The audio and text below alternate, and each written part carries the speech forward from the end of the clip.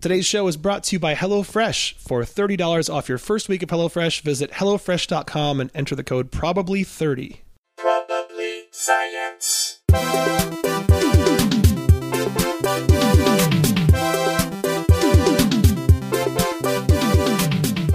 Hey everyone, welcome to Probably Science on the road. We're recording on location.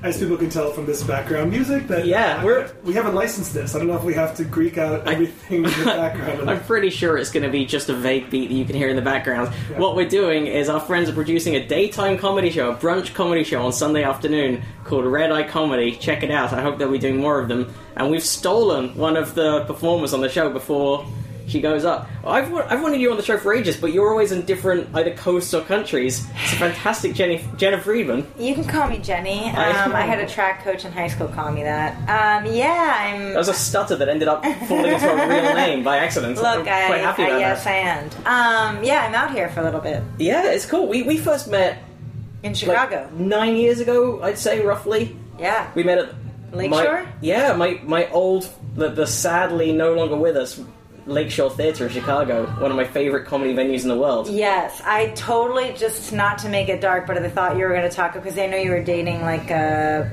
porn star or something. Who then died. Did she die? Yeah, did you not? Oh, fuck. I didn't Wait, know this. she did die? She died of breast cancer. Did I not tell you this? No, I didn't know that. I was about to make... because I remember the joke you made, yeah. No, I don't know what joke I made back then, I'm sorry. But you were just saying, you were talking about like something sad that died in Chicago, and I thought you meant a person, but you meant the Lakeshore Theater, but it's also a person. So, well, this one started off bleak. Death? Oh, I'm so sorry. That's all right. It sucked. It was a while ago now, but yeah, it really sucked. Hey everyone, fun show! Yeah, I don't know what I was going to say is go from there. Jenna and I first met in Chicago, but then you went off to New York to write on Letterman and then produce on The Daily Show. Yes. And now you're back. Now you're back in LA. You just did Soft Focus on Adult Swim. Yeah. I saw it. It was great. You did. Thank you. It was very funny. Thanks so much.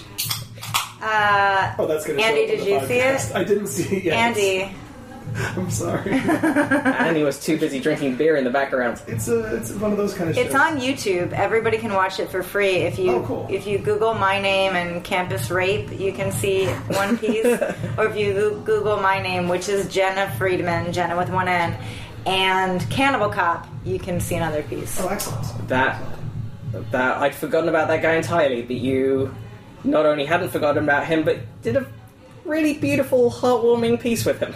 Really? That's what your takeaway? Yeah, you know, I think it was like, you know, like the way they've rebooted Queer Eye, and now it's all about like bringing out the inner person, not just giving them a makeover. Yeah. I think you did that with him. You know, you helped him really find love. Yeah. That's what I took from that. I mean, we're all nuanced. Yeah. Cannibal Cop contains multitudes. He does, though, and the thing is... Can you, for the listeners who maybe aren't familiar with Cannibal Cop, Gil Valle, you could Google him, Valley, tomato. He was an NYPD police officer who had this thing where he would go on the dark web and just plot to eat his wife and her friends. And his wife grew suspicious and put spyware on the computer and found out. And he ended up going to jail and being in solitary for 7 months. Not just for plotting to eat her, but for using NYPD software to stalk one of the women. There was one instance where he wasn't just plotting to eat someone, he actually met her. It was a college friend of his. He took his wife to meet her in person. So it goes from like thought crime to conspiracy to commit murder. Now, we portrayed it... There's so much in the weeds of the actual case that, you know, nobody would know. But if you ask my opinion, which you haven't... By nature of you being on this show, I try not to go on podcasts because I talk too much and, you know... his wife was afraid of him, and he would ask her, like, what her jogging route was, and she, like, when she found all that, she just left him and didn't turn back. And so... Do I think in like a couple of years could he have killed her? You know, I don't think it was like just thought crimes, but who knows? Right. I'm sure that was his defense. Is like, well, why can't I have this fantasy life? Or was it not his defense? I don't know. Yeah, no. I mean, it was a really interesting case about like, you know, about can you just have a fantasy life? But it was really, now he's great because he's like leaned into his passion and he's a horror writer. No. Yes. Really? Oh. Yeah, so he has a book coming out. So that's I think why we need arts education in schools to give psychopaths like an outlet. You know, like if Hitler had more support as an artist, maybe he would have just stayed the course. But have you seen some of his artwork? It was shitty. It was really like pedestrian, like compositionally boring. Like he would have a church where the steeple was in the very middle of the picture. You never do that. It's very basic. I mean, come on now. Well, there are a couple things. There are like 10,000 hours. You know, maybe if he had dedicated more time to it. But I don't think Hitler was like artistically deep. We can't all be artists. I don't know much about like I don't composition and framing. You know, you don't put the thing right in the middle of the thing. I think it looks very nice. I don't know all your fancy art terms, but I know what I like, and I like Hitler. Please take that out of context and repurpose that bit of audio. So Cannibal Cop's got a horror. Did you know that the judge in the case of Nasser, the gymnastics doctor, that judge has a bunch of books? Like, she writes crime fiction. Oh, that's funny. Yeah, and I was like, now that makes the grandstanding she was doing a little more, like, self-indulgent. Book coming out the next month. Yeah, she really got into that. Look, there we go. There's a nice little Hitler. Hitler That's did that? Not a bad Hitler. Okay, did Hitler do that? Hitler did that. That's beautiful. I think that's a lovely Hitler. It's very Germanic. It's like, in the lines. Is that an industrial plant that he's... Are you sure that's Hitler? That's what the internet says. It looks like, I don't think that's coastal, are those smokestacks? What is that building? Some kind of... I don't know, it looks like it looks like a large cottage by the sea. A cottage by the sea. I didn't know Hitler was like that talented. You thought it was just going to be like crayon. I thought it was like... Just the word Jew angrily written across some canvas. Yeah. It's very avant-garde. Jenna, we like to ask our guests this before we get into the stories. What if... 7. No, I'm just kidding. Shit, that's right. Alright, okay, other question. No. What if anything is your background in science? What? What, if anything, is your background in science? And that's ranged from, like, you had to do a couple of courses at college, or you had a teacher you liked at high school, or you used to blow stuff up in the woods with your friends. So, my grandfather was a physicist who dedicated his life to cold fusion. Okay. He worked, he went to, like, Princeton and studied under Einstein, and then University of Chicago, and he worked with Enrico Fermi. What? And he also was kind of like a jerk to my dad, and so I didn't really have a relationship with him until, the end of his life. What was his name? Lou Friedman. Newt? Lou Friedman. Lou Friedman. Matt and I both furiously Googling, which now, thanks to this recording, you can hear. I mean, clearly. he wasn't successful. He dedicated his life to cold fusion. But you could say Lou Friedman, Brookhaven Labs, maybe? I think if this is the same one, He's got an extensive... Well, he's got a Wikipedia page, yeah. Wait, hang on. Picture with Carl Sagan. Is this the same one? Is this... no, this looks like... No, that's... Wait, that's... Hold on. No, that's... No, this guy's still alive. Yeah, that's not him. okay. Sorry, Different physicist. He's only 76. Yeah, no, Lou Friedman died. Anyway, so in terms of my own background in science, I never was really good at physics, which is kind of funny. I think I did find an article here in the New York Times about your grandfather. Did he write it? In the 50s, when poodle skirts, sock hops, and the Cold War were in full swing, Lou Friedman met Judy Cron as a student at Williams College in Massachusetts. Not him. What? Nope. Damn it. Hold on. Should have Googled this before. Well, you didn't know we were going to suddenly just drop this on you. But anyhow, cold fusion. It hasn't happened yet, right? Am I correct? No, I don't think it ever worked. He was like almost like a failed scientist or failed artist. Well, normally, if he was working at Princeton for a while and studying under these people, he probably got some beneficial science done on the way to... LEW, by the way. I think. Oh, okay. I think, maybe...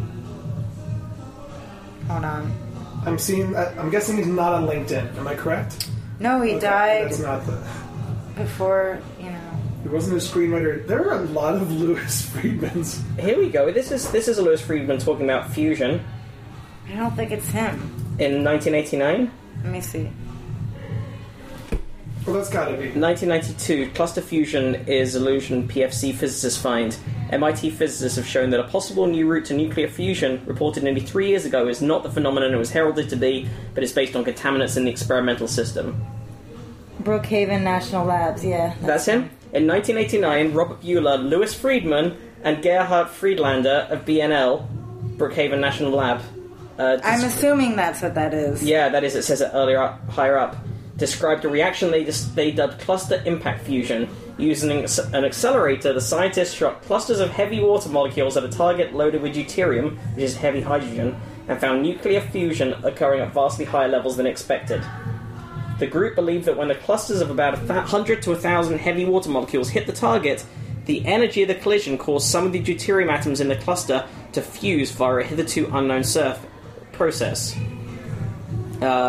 You guys are reading this, I'm just thinking about how sad it is that I don't have nice things to say about my grandfather. I love my dad. My dad is my favorite person on the planet, and he's like a healer. My dad is a doctor. What kind of doctor? He's an anesthesiologist, but now he works at the VA, and he got his acupuncture certification at 60 and has been like pushing acupuncture on veterans instead of like opioids. So he's like, he's really trying to like work in the space of like non-addictive pain management. Yeah. What's the acupuncture? I think is our listeners are always good at correcting us on stuff, but like acupuncture is, I believe, still not proven, but it's also not being disproven in the way that most complementary medicine has. He does acupuncture, tai chi, mindfulness, all that kind of stuff, and people really are. A lot of the veterans are really just. They themselves feel a lot better. Yeah, I'm sure a fair amount of that just comes from just feeling cared for and cared about. Maybe, yeah. I mean, we're seeing it now with, like, the opioid epidemic, but even as far back as, like, 2012 or before then, they were pushing opioids as, like, what you need for chronic pain, and the worst thing you can give someone with chronic pain is just, like, an opioid addiction. Right. So, yeah, anything is better than that. But. There's one billionaire family whose small pharmaceutical company is responsible, and I can't remember the name now, for the majority of addiction, yeah. Really? Purdue Pharma is OxyContin, so it would be the family that owns Purdue Pharma. Yep, the Sackler family. The Sackler who owns family. Purdue. Yeah. I didn't know it was just like one. Jesus. I mean, it's not just one. There's a revolving door between the FDA and like the pharmaceutical, industry. It's really, really bad. I actually weirdly did a Daily Show piece about the opioid epidemic because John, it was at the time when he's like, do whatever you care about and we'll find a way to make it funny. And it was Che's, I think, one of his only pieces when he was a correspondent. I forgot he was briefly a correspondent. Mm-hmm. Oh. Yeah, because he was on it for a few months, and then they landed SNL and managed to get him out of his Daily Show contract. I was so, inspired by that. Not inspired, but just, in awe of, how that, how quickly that flipped. Or, So what was the piece you did with him for the Daily Show? It was off of, there was a lawsuit. I don't think they won, but it was California. 2 counties went to sue the pharmaceutical industry, because of just kind of misleading people about the efficacy of these drugs for chronic pain. And it reminded me of the tobacco lawsuits of the 90s. So the way that I did it was like a satire or like a parody on the Insider. Uh-huh. And so the joke was basically like talking about how pharmaceutical companies behave like drug cartels, and Che's like, this is a conspiracy theory, and then he realizes it's not. And we actually had our money shot. We got this guy who wrote an article about how opioids are good for chronic pain management, and we got him to sit down with us, and Chase said something. He's like, don't worry, these drugs are fine. And the bit was he's like, yeah, okay, cool. And it's not like anyone's paying you to say that. And then the guy's face goes blank, and he's like, actually, I'm funded by Pfizer. So, and I knew that going in, because I was like, we just need one person who's funded by Pfizer to tell us these drugs are fine. Yeah, you'd done your homework in advance, presumably. This guy worked for the FDA, and then I didn't have the cameras rolling earlier, and I wish I had, because he was the kindest man, and we went into his home, and I felt bad about it, but again, he's, on the wrong side of everything. Very nice guy, but he had a knee injury, and he was in whatever, he had torn his ACL or had some surgery and was recovering. And I asked him, because I obviously didn't want to put somebody on camera who was medicated, and I was like, are you on opioids now? And he actually said, I wouldn't touch the stuff. Wow. Damn. And that was on record. You're allowed to use that part of the That interview? wasn't on camera. The cameras were setting up. Here you go. Is this the piece? The pharmaceutical drug epidemic. Michael Che. Yeah. We'll link to that. Yeah, I produced that piece. I mean, that's not science as much as it is medicine and politics. That's really that's. Well, it's definitely the abuse of pharmaceutical science. Right. I mean, that's and they lie about statistics, and they lie. That whole industry is so heartbreaking. So the Martin Shkreli stuff, do you know? Yeah, I just. With his conviction yesterday, I'm starting to believe he's not a real person. This was a person created so we can all feel great, we have the scapegoat. But here's what somebody had said, that he wasn't convicted or whatever because of hiking up the price of drugs, but because he frauded his investors. Uh-huh. So that's what they got him for. It's not illegal to choose the price of it. But I think in a way, unethical. I think he's a troll, and I don't know him, but there is something weirdly noble about him doing something so egregious to call attention to an issue that the entire industry is doing. You think that was a calculated move? I think that he's a troll. Of course, yeah. And I don't know if he was I have a friend who's a journalist who's really smart. I'm not going to say his name because I don't want to misquote him. But I think he was Shkreli's just fucking with the system in ways he can get away with it to expose it. He's it's good to put your anger on him, but the anger should be on the system and the fact that you can hike up a drug 700%. You know what I mean? Yeah. For profit. The whole industry does it. I would dial one notch back from that and say I don't think he was doing it with any magnanimous intent. He wasn't doing it to I'm gonna show you how bad this is, and then they'll change the laws. If you see a flaw. So Alex Gibney, have you seen his documentary series Something Money on Netflix? No. He has an episode about there was a company, I don't know if it was Valiant or whatever, I forget the name of the company, but their whole business model, they were a hedge fund. They were buying pharmaceutical companies and just cutting their R&D departments, hiking up the price of drugs, and then that was their entire business model. And I don't know if they're still operational or they haven't. The head guy, I don't think has gone to jail. I'm the opposite of a documentary. I'm just I think this. Google it. But it was just you must know how to look it up. It's just heartbreaking that they're finding this is a drug that a less than 0.05% of the population relies on to survive, and the drug was $40. We can mark it up to $900 because we can, because there are no regulations. I think that we need to get better on the other side of the spectrum and being citizen vigilantes to do the same thing. To do what's to...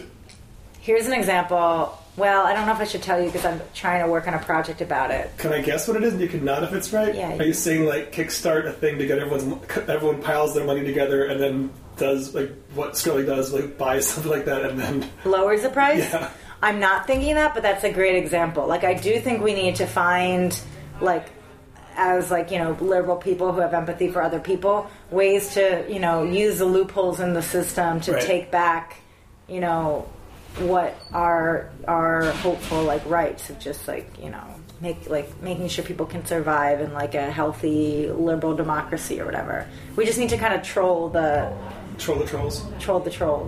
Yeah, don't tell us what the specific idea is, but if you get it off the ground and make it happen, report back and we'll tell. I've been trying. There's a certain person by a certain name I need to... Oh, I think I know who you're talking about. I'll tell you guys, I'm excited to talk about it, but anyway. Is Something's it in the works. Elon Musk, Barack Obama? No. Warren? No, it's fine. We'll talk about it later. Cool. Off the air, guys, and then maybe later on a future episode when it's a real thing. Is it LeBron? No. Is it... No, it's fine. We'll talk Is it about Lady Gaga? It's Lady Gaga, isn't it? No. The Rock. No. No. Oh, by the way... Is it Malala? No. Is it... Do you like how my voice just changes? Oh, Malala. Anywho. Not to change the subject, but I Please. finally saw Jumanji last night. It's great. Because, Jumanji? Yeah. It had a bunch of past guests of the show. Karen Gillan was phenomenal. Reese Darby has a pretty big part in it. I remember he was out there filming it for quite a while. It was really fun. Wait, yeah. the first Jumanji? No, or the one that just came out, The Rock and Jack Black. And Oh, that Kevin Jumanji. Hart. It's And it's good. good? Yeah, it's genuinely recommend I it. keep hearing cool. it's really good. And yeah, watch it for friends of the show, Karen Gillan and Reese Darby. Yeah. Doing that, cool. they're acting in it. I had some friends who posted how they enjoyed it more than the new Star Wars, and I was like, okay, this is worth. And it has like 76% or something Rotten Tomatoes, and I was like, yeah, this is a fun, simple movie that doesn't have to like have the stakes of every huge fucking comic book thing Yeah. where the universe is in peril. I was like, no, it's a fun adventure in the jungle. And Hey, you know what else is a fun thing? what's that? Possibly a no-lithium rechargeable proton battery Oh. that could also help us on that there energy thing. This is a story sent in by Justin Broad. Scientists have created the world's first rechargeable proton battery, a crucial step towards cheaper and more environmentally friendly energy storage. While the battery is just a small-scale prototype, that's what it looks like there, it has the potential to be competitive with currently available lithium-ion batteries. The rechargeable battery created by researchers at RMIT University in Melbourne.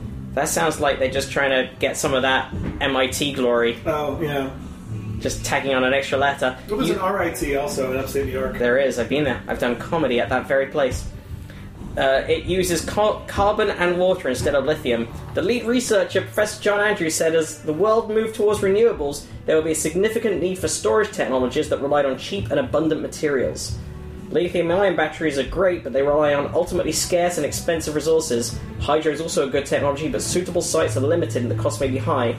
The advantage is we're going to be storing protons in a carbon-based material, which is abundant, and we're also getting protons from water, which is readily available. The battery produces no carbon emissions. Well, I don't know what happened there. I'm losing my newsreader credentials. It is early. Daylight savings, you can blame it on the Oh yeah, we lost an hour of sleep. Let's explain that, science. Yeah. A whole hour of sleep disappeared, was stolen from us by the government. The advantage is we're going to be storing protons in a carbon-based material, which is abundant, and we're getting protons from water, which is readily available.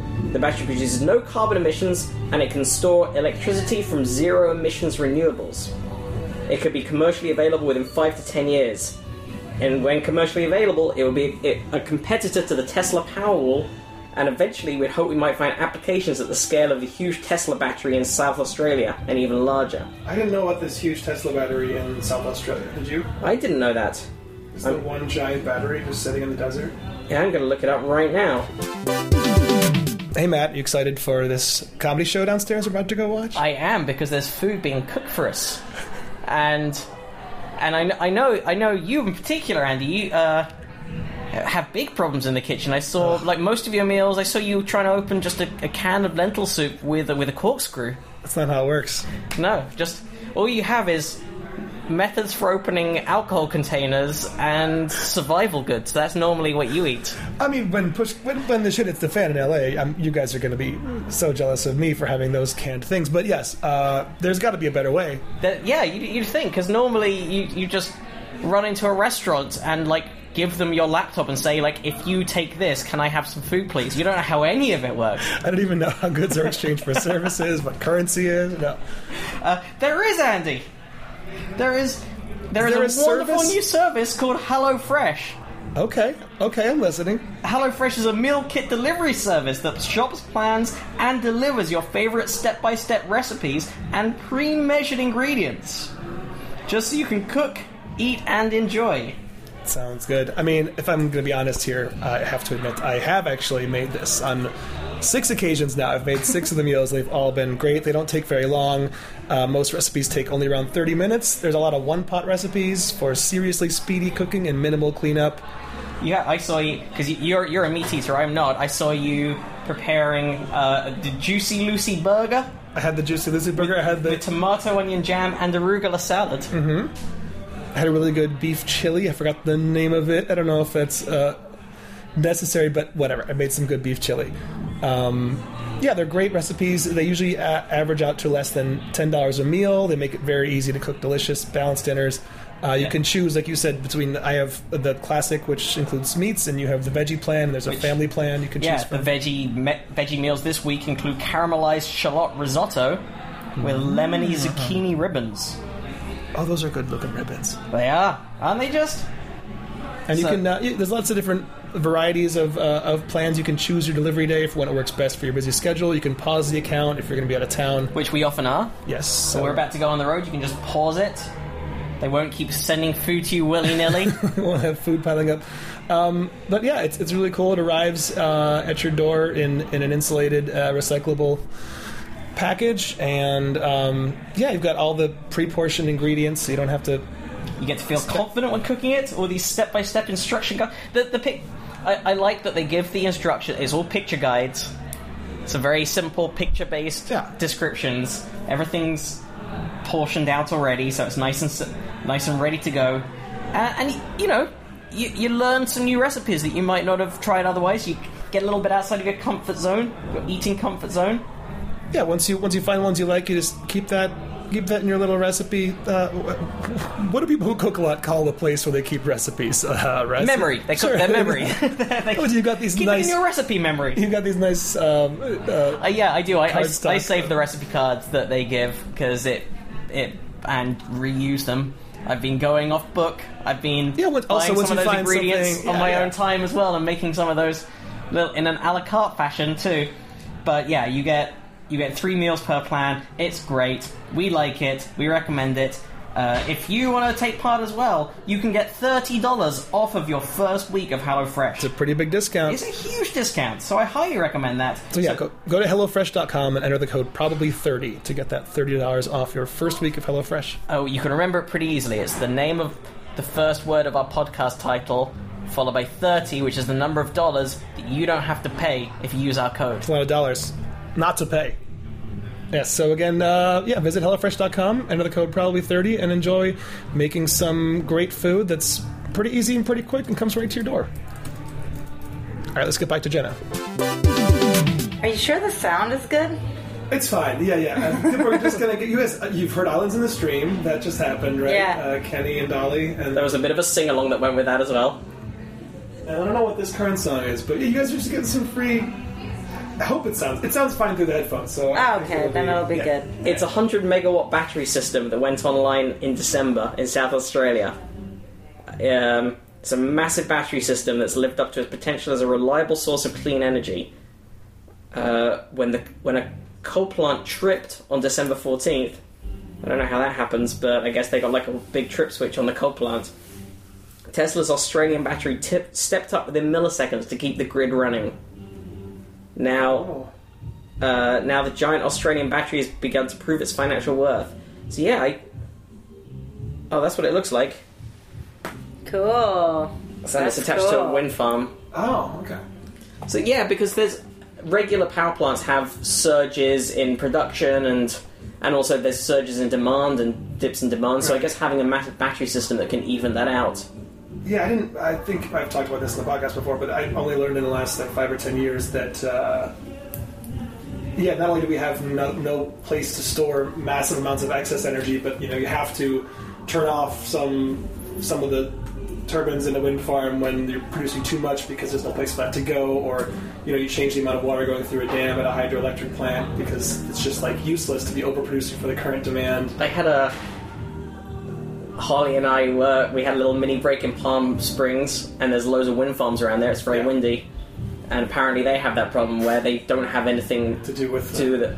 So I ended up quite drunk in a lift, telling the lift driver, I'm sure he didn't want to know about the Dinorwic pump storage system in Wales. Is it just a lake where you put water uphill? That's exactly what it is. We've talked about it on the show before. It's just one... You know those little snippets of facts that you just remember from school? Like Oxbow Lakes, that's another one. Oh, yeah. Billabongs to our Australian listeners, I believe, right? No, I don't know. Is that what a billabong is? We've had this discussion. We have definitely had this discussion. Lake. Maybe it's not. But an oxbow lake is where the bend in a river gets cut off because it becomes too large and water finds another path that cuts it off. Yeah, okay. We have had this exact conversation. And the Dinorwic pump storage system is 2 lakes in Wales, one's higher than the other. And when there's low energy demand, they use some of the excess energy to pump the water up the hill. And then when there's a sudden demand for energy, they switch it and it flows back down the hill, generating power. Makes sense. So there we go. And what is your background in science? I did a degree in mathematics, and Andy was an engineer. Right. And Andy It's been a long time. Andy actually worked as an engineer for a bit. A bad engineer, yeah. That's been 13 years now since my last real job. But did you go straight into comedy after or when did you start comedy? I studied anthropology, which is a social science, and That totally counts. Wow, I feel bad you didn't mention me. and then I actually got into comedy by like studying the political economy of Chicago's improv scene my senior year of college. How did that work? Well, I loved improv. I got my thesis got leaked, and I ended up getting like excommunicated from Improv Olympic, and that's how I got into stand-up. Really? What kind of? I mean, I'm assuming you weren't trying to name names or do No, gossipy things. the paper was very tame. I basically just talked about. Okay, it's going to get a little wonky. No, this is comedy and science. You're talking about studying science. So I talked about how I looked at Improv Olympic as kind of like a reflection of a stalled affirmative action agenda in our political... Stalled affirmative action agenda? Yeah, improv is like a mirror for life. Okay. And I looked at like, you know, as like kind of like feminist Marxist political economy anthropology, it's always like, it's not just gender, it's like race, class, gender, political economy. So I studied women in improv, but specifically white middle class women from the 80s to now, or to 2005, and then minority men and women in the same scene. And the thesis was basically like advocating affirmative action in improv. It was saying that like women have achieved all these things, but it's particularly like white middle class women. Think Amy Poehler, Tina Fey, Stephanie Weir, all those women that came out of Improv Olympic. When did this happen? When during the economic emergence of women from like, you know, the 80s on upward, like when like improv is like a luxury art form, you know, you need to pay to play, right. And you first gain exposure to it in like liberal arts colleges, and you know, you don't make money from that art form for a long time, if not ever. So it is like a privileged thing, right. But it's also like funnels out to like SNL and all these. So there is an economy, and so it was advocating, basically saying, I was talking to minority men and women in the community, and finding out their obstacles and like, you know, what brought them to improv. And it was really the one really interesting thing that I found out from studying it at that time in Chicago. The improv scene was like separate but equal. Minority men and women were feeling not supported in Chicago's scene, so they were creating their own way. So there would be like a couple like all black improv groups, like there's this all Asian improv group, all Latinx improv group, and like they were, and then Second City had this diversity outreach program where they were trying to build like an improv or like a sketch theater in Bronzeville, and Bronzeville people were like, fuck you, like we have stand-up, we're not going to pay $20 to go see your shows and enroll in these classes. So it was just kind of like looking at it from that view. And then also like if like there would be like a black person or like an Asian person in a group of all white people doing improv, and they're playing to an all-white Chicago audience, and like somebody suggests chopsticks, and then the scene becomes about a big blown-up Asian stereotype, they're not feeling supported in the community.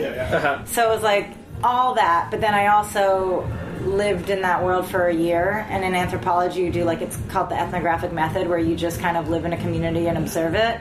And I wanted to do that into a community that I could assimilate, because I didn't want to be like the other, just reporting on people whose language I couldn't speak. And so like I learned the language of improv, and I existed in that space. And then I did, there was one tiny little like couple pages about how that world was like, it's an educational environment, it's a theater, it's a bar, teachers hit on students, as women were like expected to be strong on stage, but we're being objectified off stage, and there's like a disconnect. And I talked a little bit about sexual harassment in the workplace. Yeah. And then Sharna, the head of the theater, just like canceled my show and like kind of blacklisted me. How did it get leaked? Who? I was an idiot, and I gave it to a friend, and then they put it on my comedy website. Because I was like this nerdy kid, and never a nerd, but okay. I was just this college kid watching everybody and taking notes all year. So they're like, "What is she writing? What is she writing?" And I definitely used. But you're also taking classes and getting on stage. Well, I didn't even mean to. I showed up there, and I was like, "Can I just like pay for like a month pass to watch?" And I think Katie Rich was actually like at the SNL writer, right? Now, yeah, she's so funny. She was working at the door there. It was either her or like Rachel Mason was like, if you pay to take classes, then you can see all the shows you want for free. So that's how I started engaging. Did you have an interest in improv prior to this? I had an interest in stand-up, but Chicago didn't really have like a vibrant stand-up community. Right, without really... Patty Vasquez, who I don't know if you know. I know Patty, yeah. She was one of the only women doing stand-up I had seen at the time. Well, I think the Lake Show, which we were talking about at the top of the show, was one of the real driving forces behind suddenly there was a whole generation of amazing comics who came out of that Chicago the years you were there. Yeah, well, the Lake Shore was so short-lived, so I don't think it was... So, it was... When I got... This is like 2003, 4, 5... And I started doing stand-up in 2006. But, like, when I started doing stand-up, I was through people I had met from improv. But, like, you know, TJ Miller was a stand-up improv person. And there was, like, Kumail. Nick Vatterott. Was Bronger there at the time or no? He had just left. Saying Kumail Nanjiani, Hannibal was there, but Hannibal wasn't doing improv. Right. But, those were the big...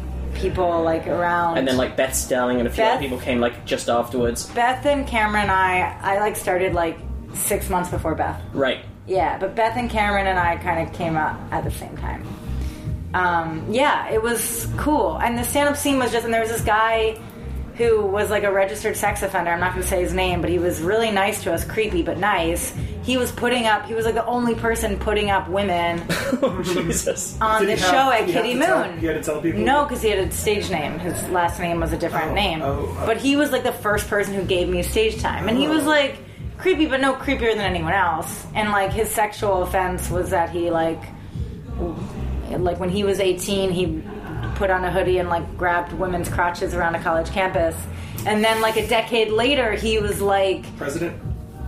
No, right?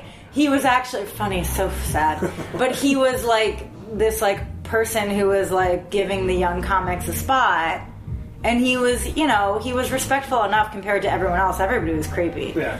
But I do remember, it's interesting because that paper talked about just like a little like light sexual harassment in this one environment, and then a decade later you can Google it. Jezebel did a whole story about Improv Olympic and their sexual harassment problem, and Sharna's quoted as being like, well, no, I never knew about this. And it's like, bullshit, Sharna, you totally knew about it. And you canceled my show. And then the reader wanted to, like, talk to me about it. And I got flack from women there who I admired and loved, who came down on me and were like, we make our name on stage, not off stage. And I felt so ashamed that that this happened. And so I just kind of, like, got into stand-up. But then, this is so lame. Last week, Improv Olympic retweeted my Conan set and was like, our friend. And that was the first moment that I was like, okay. It was a great set, by the way. Thanks, but it was just like, and I didn't want to say like, fuck you guys, like I wish you had supported me, because I cried, I was so sad, I loved that world.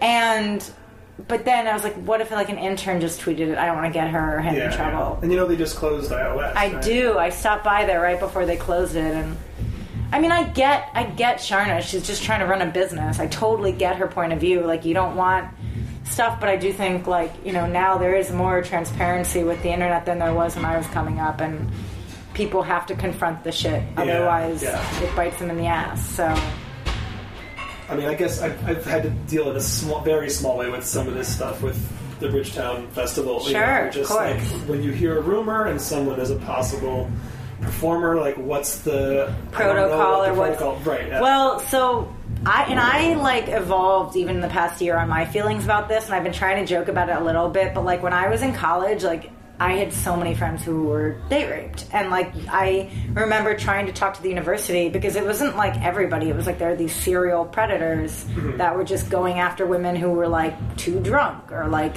whatever, like taking home women who were basically blacked out. Yeah. And so I was like, I went to the university like health, like women's health department, and I was like, is there a way where like women can come in, and if something happened, they can confidentially give you a guy's name, and then you flag him, and if his name comes up 3 times, you call him in for counseling. Like that is so innocuous. It's a pretty easy to implement. And they were like, we can't violate student privacy like that. And I'm like, rape is violating student privacy. And I think now schools are like finding better ways to address it, but even in the Adult Swim show, my first segment on campus rape is like a comedic way to try to address the issue, because it's not it's an epidemic. 1 in 4 undergrads about like will report being assaulted or raped. And now I'm just pontificating. No, but I was on a Comedy Cellar podcast, and some guy fought me on that statistic and was like, actually, it's only 6 in 1,000. And the Federal Bureau of Statistics did a study that had 6 in 1,000 report being assaulted or raped. But as we're talking about science and methodology, their methodology was cold calling people. And the way they determined sexual assault or rape was not if you were drunk and blacked out or drug. Like it didn't include incapacitated rape, right? Which is how most rapes happen on college campuses. It's not just a sober guy assaulting you. It's like that gray area thing.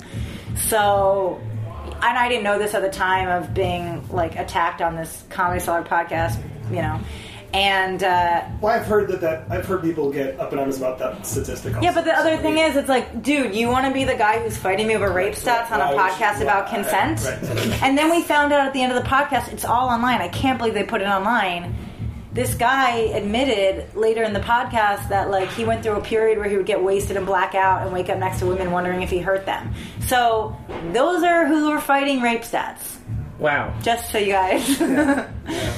I listened to that episode. I like that podcast. It's actually really It was interesting. Gnome's podcast. I know and the cool thing is, as right-wing as Gnome is, to be talking about... I don't know Gnome's the owner of the Comedy Cellar. Oh, he's someone... I've only hung out with him a few times, but he's someone I genuinely... Like the first time we met was having an argument. I got into the Comedy Cellar through an argument with him about Brexit. You're a good enough arguer that you can perform. He's very right wing, but he also doesn't mind being challenged, which is nice. No, which is one. And it's one of the things that when I have listened to that podcast, I actually like it a lot because he is someone who is definitely on the other side of the political spectrum to me, but he's also open to ideas, and also he's Israeli and he just loves arguing. Yeah. So like fundamentally, he loves people clashing with him. Like it was. I was just down at the cellar and I was talking to a friend of mine who was on the show. I hadn't ever played that room at that point, and we just and he was there at the table as well, and we got into this sort of argument about Brexit. He ended up like I ordered some food, and he was like, I got this one. I'm about to be mean to him. And we chatted for a while, and after a while, it just, like, I can't remember how it sort of came up, but I ended up just going, like, after, like, can I do a guest set here? And that's cool. That's how my first guest set at the Cellar happened. I feel like we just gave listeners some better, like, comedy advice than you get on your WTFs, on your, go to the Comedy Cellar and argue with no. I mean, it was cool that he was entertaining. Well, I think that they had a conversation about, like, Me Too and consent without women, and then they decided to have one where they brought women into the fold. And it was really cool because, like, they were, like, kind of, like, waking up in real time. Like, it was right after the Aziz article came out. And, you know, my feelings on that evolved as well. But there was this whole idea about, like, you know, sometimes women or people, men too, can't say no. And no one was like, what do you mean? What do you mean you can't say no? What do you mean you can't physically say no? And he's getting on my case. And then this woman who was also on the podcast, who's, like, a model that I think they brought her on because they thought she and I would be, like, at odds, which we weren't, of course. But she was like, Well, for example, I was molested by my father from 12 onwards, and I couldn't say no. And then everybody just shut the fuck up and let that sit. And it's like, yeah, okay, like, you don't know what people are bringing into situations during, like, a first hookup or whatever when you don't know somebody. And the goal is to just, like, have affirmative consent and everybody being really excited to be there. And we should just be, like, a little bit more mindful, men and women, about, like, when we're hooking up with a stranger, like, what they want and what they don't want. And just, like, you know, exercise intuition. Or, like, if you aren't an intuitive person, maybe, like, make sure that they say yes. Like, you know, just be a little bit... Yeah. So that was, like, the whole... It was interesting. It was cool to be even talking about it, and I was happy that they had us on there. Did they have space for a correction afterwards with that new stat? No. So I emailed Noam and was like, that one study that guy emphatically had, he was such an expert on this one, and I was like, so I Googled it, and then I wrote Noam, you know, about the methodology of the study and everything. And because I was also freaked out, because on my Adult Swim show, I even say during the show, I was like about 1 in 4, and I had my researchers fact check that 1,000 times, because I was like, I know I'm gonna get like dinged on this if it's not right. Right. 1 in 4. What was the word you used? I said about 1 in 4 undergrads, male and female, report being raped or sexually assaulted on college campuses. Most studies, and there have been many with very different methodologies, land on that number. That doesn't even include unreported. Right. So it's about, and a groping could be assault, you know, so it is a loose definition of assault, but they're believing the people who say they've been assaulted. There's a really good Quartz article about the number of false rape accusations, and it's like about 3%. And it's a really great, like, article just about, it just, like, you walk away from that being like, oh, I'm going to believe victims, which we never do. And I even had I wasn't even totally aware of that until, like, this past year. To just, like, believe people when they tell you. Yeah. I'll find that article and I'll put that in the show notes. I had a question to get back to the... Science? Still within comedy. We brought Jen on to just talk about rape. The anthropology part of when you were studying IO in Chicago, so you said it's part of the methodology to embed yourself with whatever group you're studying. But are you supposed to be telling them what you're doing, or is no? You're just it's there's not like an ethical obligation. Well, for there have been there have been so many, like, historically in anthropology problematic experiments where, like, a white man goes to like the Yamamoto in Venezuela to study them, and like, you know, either lies or doesn't get it or whatever. Like, there's just to be clear, they don't do improv out in, like, Venezuela. Like that. They do probably now. Venezuela is so fucked up. Like, right once now. the white man gets there, suddenly improv follows. No, not improv, but just studying people. Like, you know, so everybody knew I was there writing a paper, and I was interviewing people and taking notes, but also, like, it's called, like, a participant observer. I was also participating in the community and learning the community. I'd studied abroad I was in Santiago in Chile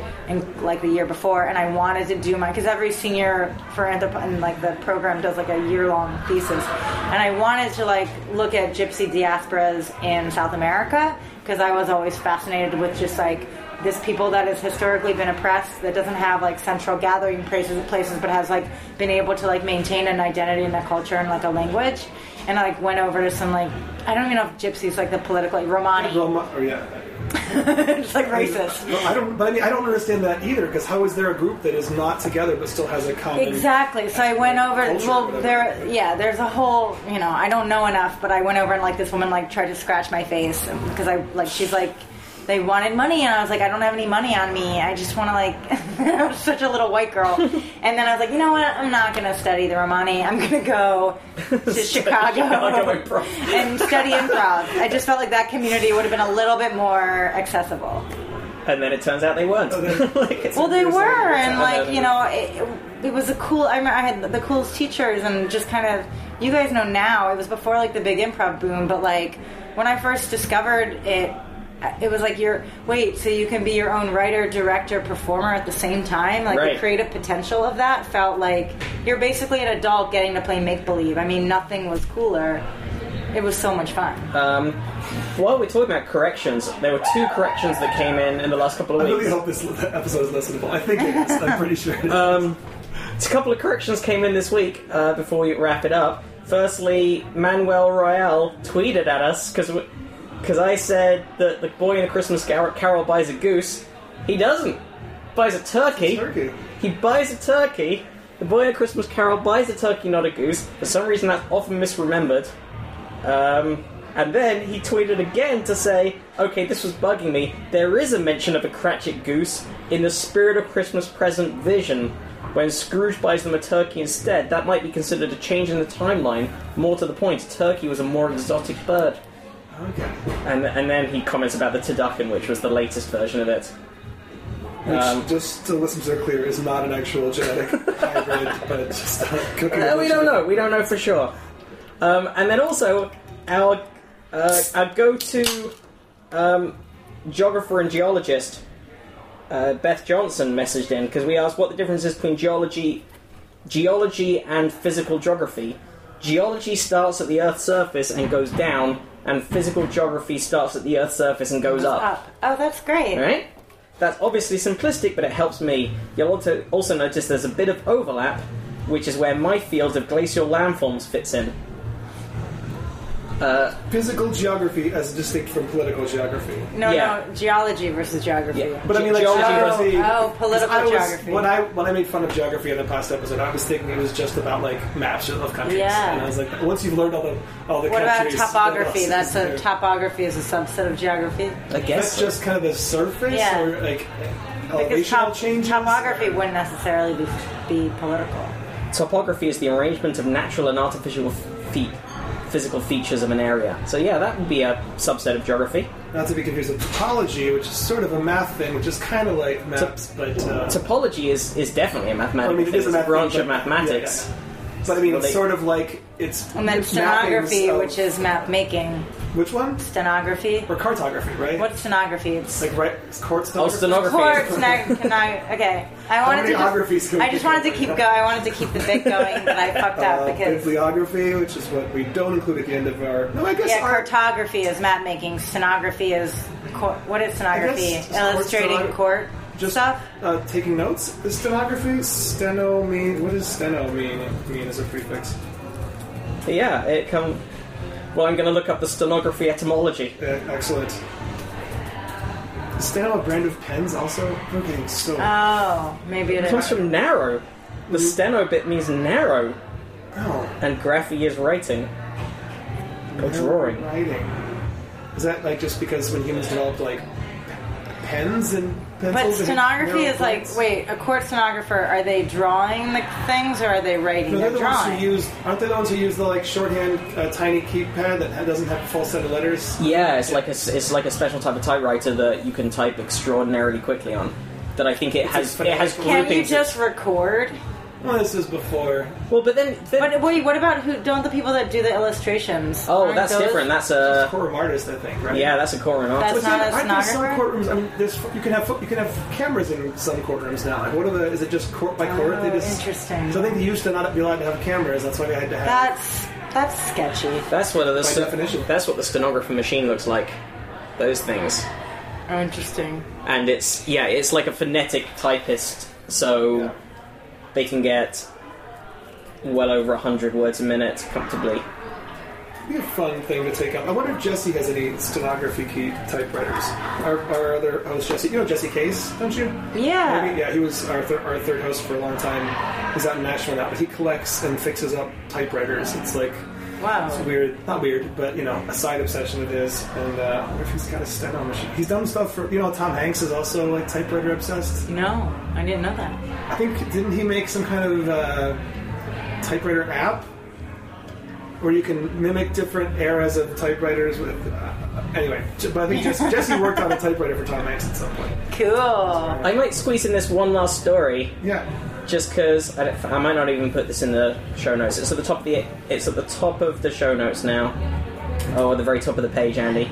But climate change, because this relates to everything we've talked about so far, impacts women more than men. Everything does. Women are more likely than men to be affected by climate change, Of course. studies show. UN figures indicate that 80% of people displaced by climate change are women, and roles of primary caregivers and providers of food and fuel make them more vulnerable when flooding or drought occur. The Paris Agreement has made specific provision for the empowerment of women, recognizing that they are disproportionately affected. In Central Africa, it's kind of a bummer of a story, but fuck it. Well, it's like it's also like environmental racism, you know, like poor people always like... It is 100%, because apart from the fact that some people with fancy coastal, like, beachfront property are going to be affected. But that's like their second home. Yeah, like, I have to build up some more reinforcements. The vast majority of people who are negatively impacted by climate change are farmers, nomadic communities. Poor and women, In Central Africa, where 90% of Lake Chad has disappeared, I did not know that. Nomadic and indigenous groups are particularly at risk. As the lake shoreline recedes, women have to walk much further to collect water. In dry season, men go to the towns, leaving women to look after the community, explains Hindu Umaru Ibrahim, who's coordinator at the Association of Indigenous Women and People of Chad. With dry seasons now becoming longer, women are working harder to feed and care for their families without support. They become more vulnerable. I really wish I hadn't done this story at the very end of the podcast. So sad. I'll find a happy one for the very end. I'll find a happy one. I think I know a good one, so keep going. What have you got? You got a fun story to finish us off, Andy? Well, I mean, I think anytime you find 1.5 million penguins you didn't know were around, that's good, right? Extra penguins? Well, we don't want to know they're around because they were hiding from us, I bet. Yeah, scientists just discovered 1.5 million penguins they didn't know existed in Antarctica. They were tipped off by large clusters of penguin poop seen on satellite images. I think the story was sent in by John Vink. That sounds right. The population had been declining due to climate change, but as I said, they just found this super colony that was previously unknown of Adelie penguins on the Danger Islands, like an awesome name, set of remote icy islands on the northeastern side of the Antarctic Peninsula. According to a study released Friday. Basically, these islands were covered in penguins. Michael Polito, an assistant professor of oceanography and coastal sciences at Louisiana State University, and co-author of the paper, told BuzzFeed News. I just showed Jenna the picture. Look at that. So many penguins. It's a lot of penguins. So many penguins. Adelie, if I'm saying that right, I don't know. Penguins only exist in Antarctica, and their populations have seen a marked decline along most of the western side of the peninsula, where rising temperatures tied to man-made climate change theoretically have melted sea ice. But we didn't know. What's one thing we can all do to stop climate change? Not use straws? Is that a big thing? No, I don't know. I'm trying not to now. That is So definitely. sad. I don't know if it's climate scientist? change, but it's definitely. I don't know if it's sort of climate affecting, but it's definitely pollution affecting, like plastic straws. It's all connected. Thousands of plastic. I was in Central America recently, and a lot of places down there making a point of only having paper straws because I think like sea turtles and some kind of Yeah, because it just ends up in the water supply or ends up in the oceans, and it just doesn't decompose that kind of plastic for. But also, some animals eat them or get them stuck in. I don't know what straws specifically would do.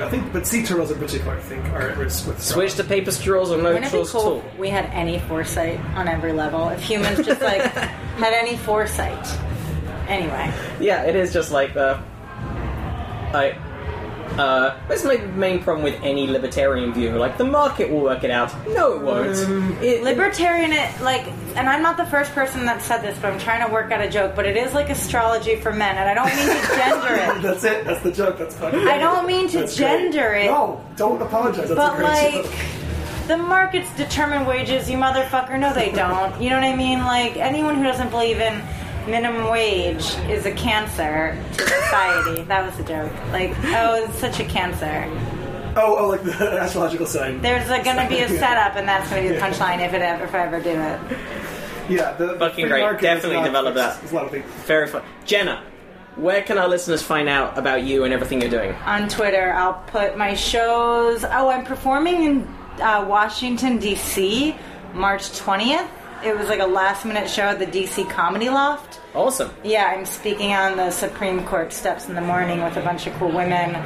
About, very cool. There's like a ruling, I think, on pregnancy crisis centers, which are the stupidest thing ever, and fake places that should be shut down. Those are like right-wing things to counsel. They're like fake women's health clinics that like mislead pregnant women into going there, and then they just like shame them. Oh yeah, these things are fucking terrible. And you don't need like There's no law stopping you from just setting something up. Yeah, and you don't need like I forget what it's called, but like you don't need like a certificate of anything to run these things. It looks entirely like a center that could provide abortion, and you get checked in by someone who's wearing like a lab coat who looks like a nurse. And they give you false information, and they're not accredited, and they're totally allowed to be like fake doctors. It's just a straight up Christian anti-abortion. And there are way more of them than there are like abortion clinics in the country. It is to Christian conservatives what the Psychiatry and Industry of Death Museum is to Scientology. Yeah, to an extent, but like it would be even more so that like if the Scientologists actually set up a clinic on the high street that's like free counselling. And then you get there, it's really dangerous because, like, you know, like pregnant women, whether or not they have abortions, they like need medical advice that's not fake. Right. Yeah. Well, that's the other thing. Apart from, I mean, like, firstly, I think abortion should be entirely legal and readily accessible, but also the number of things that Planned Parenthood and these other clinics do. Aside from medical just services and it's really bad. We're like, that's a whole other podcast and thing, but it's just anyway, so that's March 20th. Do that March 20th. Go and see the talking on the steps of the building, Capitol building in the day. Liz Winstead is like I think hosting it with like Lady Perch Justice and Mayrol, and then that night is a stand-up show. Go to both of those. I know we have listeners who are in or around DC. Check that out. Watch Soft Focus. Watch Soft Focus. Thanks, guys. It's very, very funny. So nice very to cool. catch up and have it be recorded. Thanks, Jenna. As always, probablyscience.com, Twitter at probablyscience, individually at Andy T. Wood and at Matt Kirshen. Yep. Donation button on probablyscience.com. We'll thank the donors next week and use HelloFresh and use our code, which is probably 30. Check it out.